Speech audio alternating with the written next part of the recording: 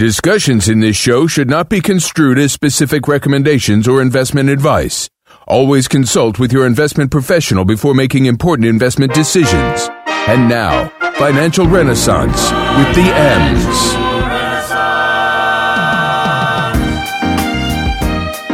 All right, we were speaking on toxic work environments. I got one for you. Remember the Away luggage, right? The Away founders sold a vision of travel and inclusion to their employees, but former employers are saying it masked a toxic work environment. Co-founder Steph Corey is stepping down as CEO after being exposed by Zoe Schiffer on TheVerge.com after her outing Away as a toxic work environment. It seems that the higher-ups at the company were almost all white, straight, and they never gave the employees the time of day. They said it was pretty cliquish. But the coolest thing was, I guess there's this thing that companies use to communicate with each other, Slack.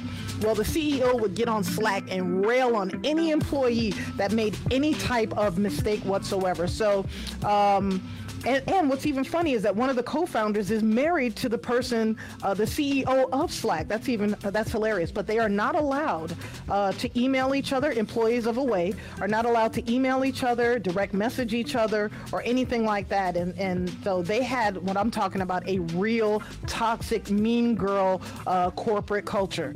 All right. Next up, I wanted to... Walk on by, Ben Carson. We're talking about money problems and homelessness, okay?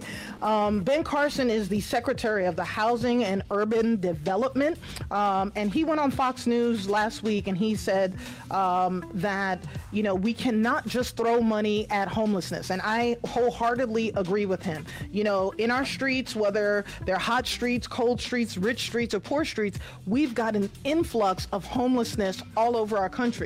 Here in the state of Georgia, we didn't understand what happened, but it looks like they closed down a bunch of the mental health facilities. So Ben Carson went on to say that he compared diagnosing the cause of homelessness crisis to practicing medicine. You look at a person who has a fever and you don't just treat the fever, you figure out what's causing the fever. And that's what he wants to do with homelessness. So factoid, there are an estimated, in California, an estimated 130,000 people are homeless, and they're trying to figure it out. But one of the things that Ben Carson said that I think we need to be paying attention to now, he may be goofy in other areas, but Ben does know medicine.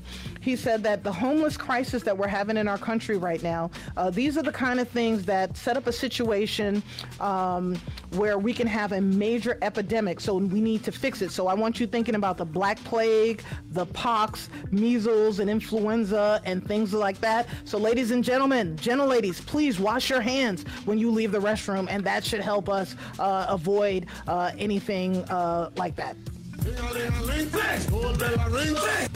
All right, we are going to school for sure. Back to school, because we need to remember suffixes and prefixes. And there is a return of a popular suffix. The European wealthy are betting on what they're calling the ultimate suffix, techs. So we're looking at agritech, fintech, health tech, prop tech, reg tech, legal tech, makeup a tech, cooking tech, Emma tech, and so on and on and on. But wealthy investors in Europe are all over it. They're pushing money through venture capitalists to fund organizations. And remember, as a business owner, there's three ways of funding your business: personal savings, borrowing from a bank, or venture capital. But it looks like the European venture capital funds are now raising about a fifth of their wealth from private investors, which is up 15% from more than 4 years ago. And then right now, more than real estate in Europe, private equity is now the second most popular asset class for family offices, according to UBS. So people are really looking at technology being the thing that is going to take us over the edge and flip us over to the other side. All right. Get a load of me. This warms my heart. Robocallers. A robocaller has been fined $10 million. That's right. The FCC fined a proposed telemarketer whose robocall spread misinformation about a political candidate and blamed it on a rival telemarketing or robo-marketing company. So I am impressed with that. The guy's name is Kenneth Moser. He's been fined $9,997,750 for doing that. Now, on the bright side, one of the things I want you to know is that the House, during all this impeachment stuff, passed a bill to stop robocalls. In a political climate when Democrats and Republicans can't agree on anything, the bill to stop illegal robocalls passed 417 to 3 this past Wednesday. So it's called the Traced Act. Don't know what that stands for. The Telephone Robocall Abuse Criminal Enforcement and Deterrence Act. So make sure that you call the Senate at 202-224-2541 and let them know that you want them to, pass this act. Okay? Wait a minute, where are all the other kids? Haven't you heard? There's been an outbreak of measles. It's all because everyone stopped vaccinating their kids. Yuck. All right. If you haven't gotten your flu shot, you may want to talk to your doctor about it. And let me tell you why. The Centers for Disease Control estimate that there have been 2.6 million flu-related illnesses in the United States in the year 2019.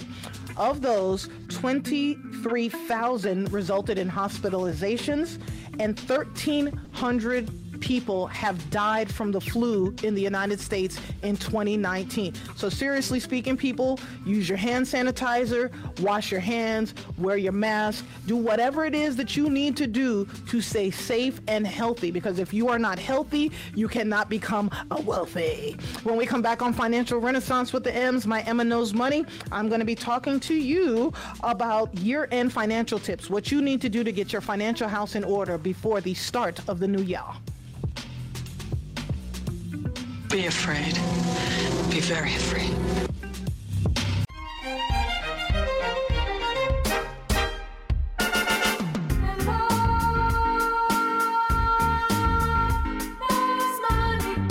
Cash, scratch, greed.